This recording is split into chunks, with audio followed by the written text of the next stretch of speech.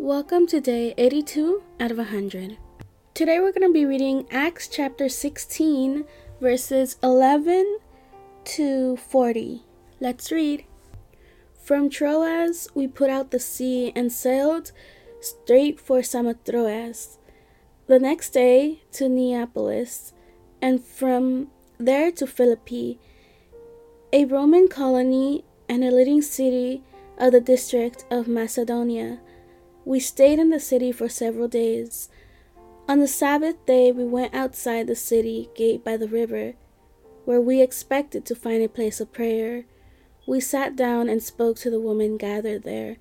A God-fearing woman named Lydia, a dealer in purple cloth from the city of Thyatira, was listening.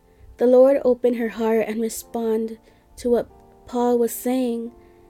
After she and her household were baptized, she urged us, "If you consider me a believer in the Lord, come and stay at my house."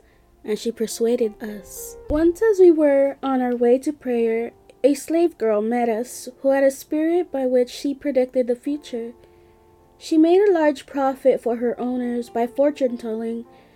As she followed Paul and us, she cried out, "These men who are proclaiming to you the way of salvation are the servants of the Most High God."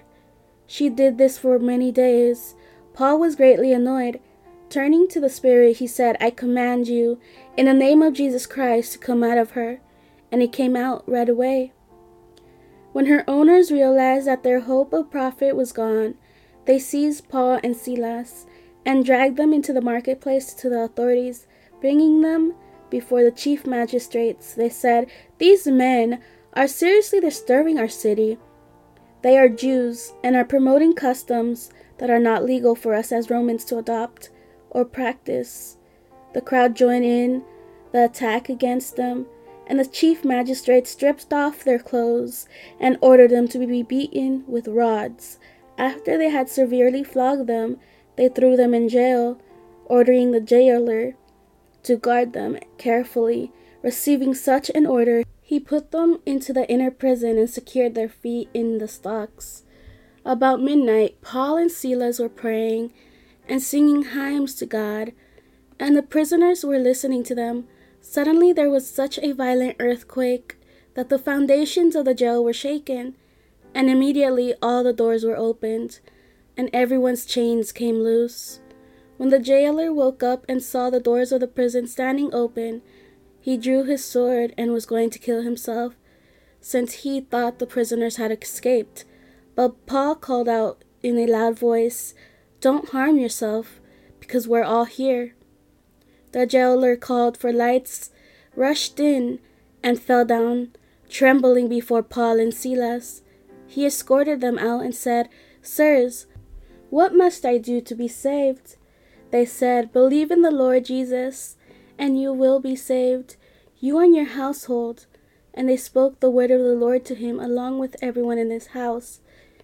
He took them the same hour of the night and washed their wounds. Right away, he and all his family were baptized.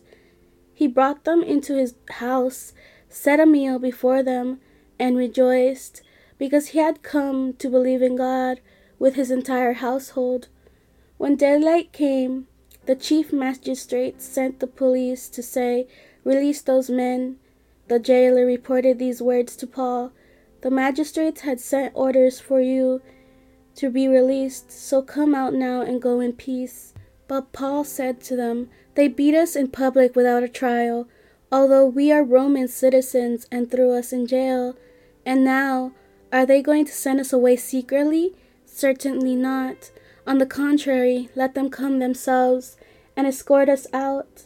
The police reported these words to the magistrates. They were afraid when they heard that Paul and Silas were Roman citizens, so they came to appease them, and escorting them from prison, they urged them to leave town. After leaving the jail, they came to Lydia's house, where they saw and encouraged the brothers and sisters, and departed.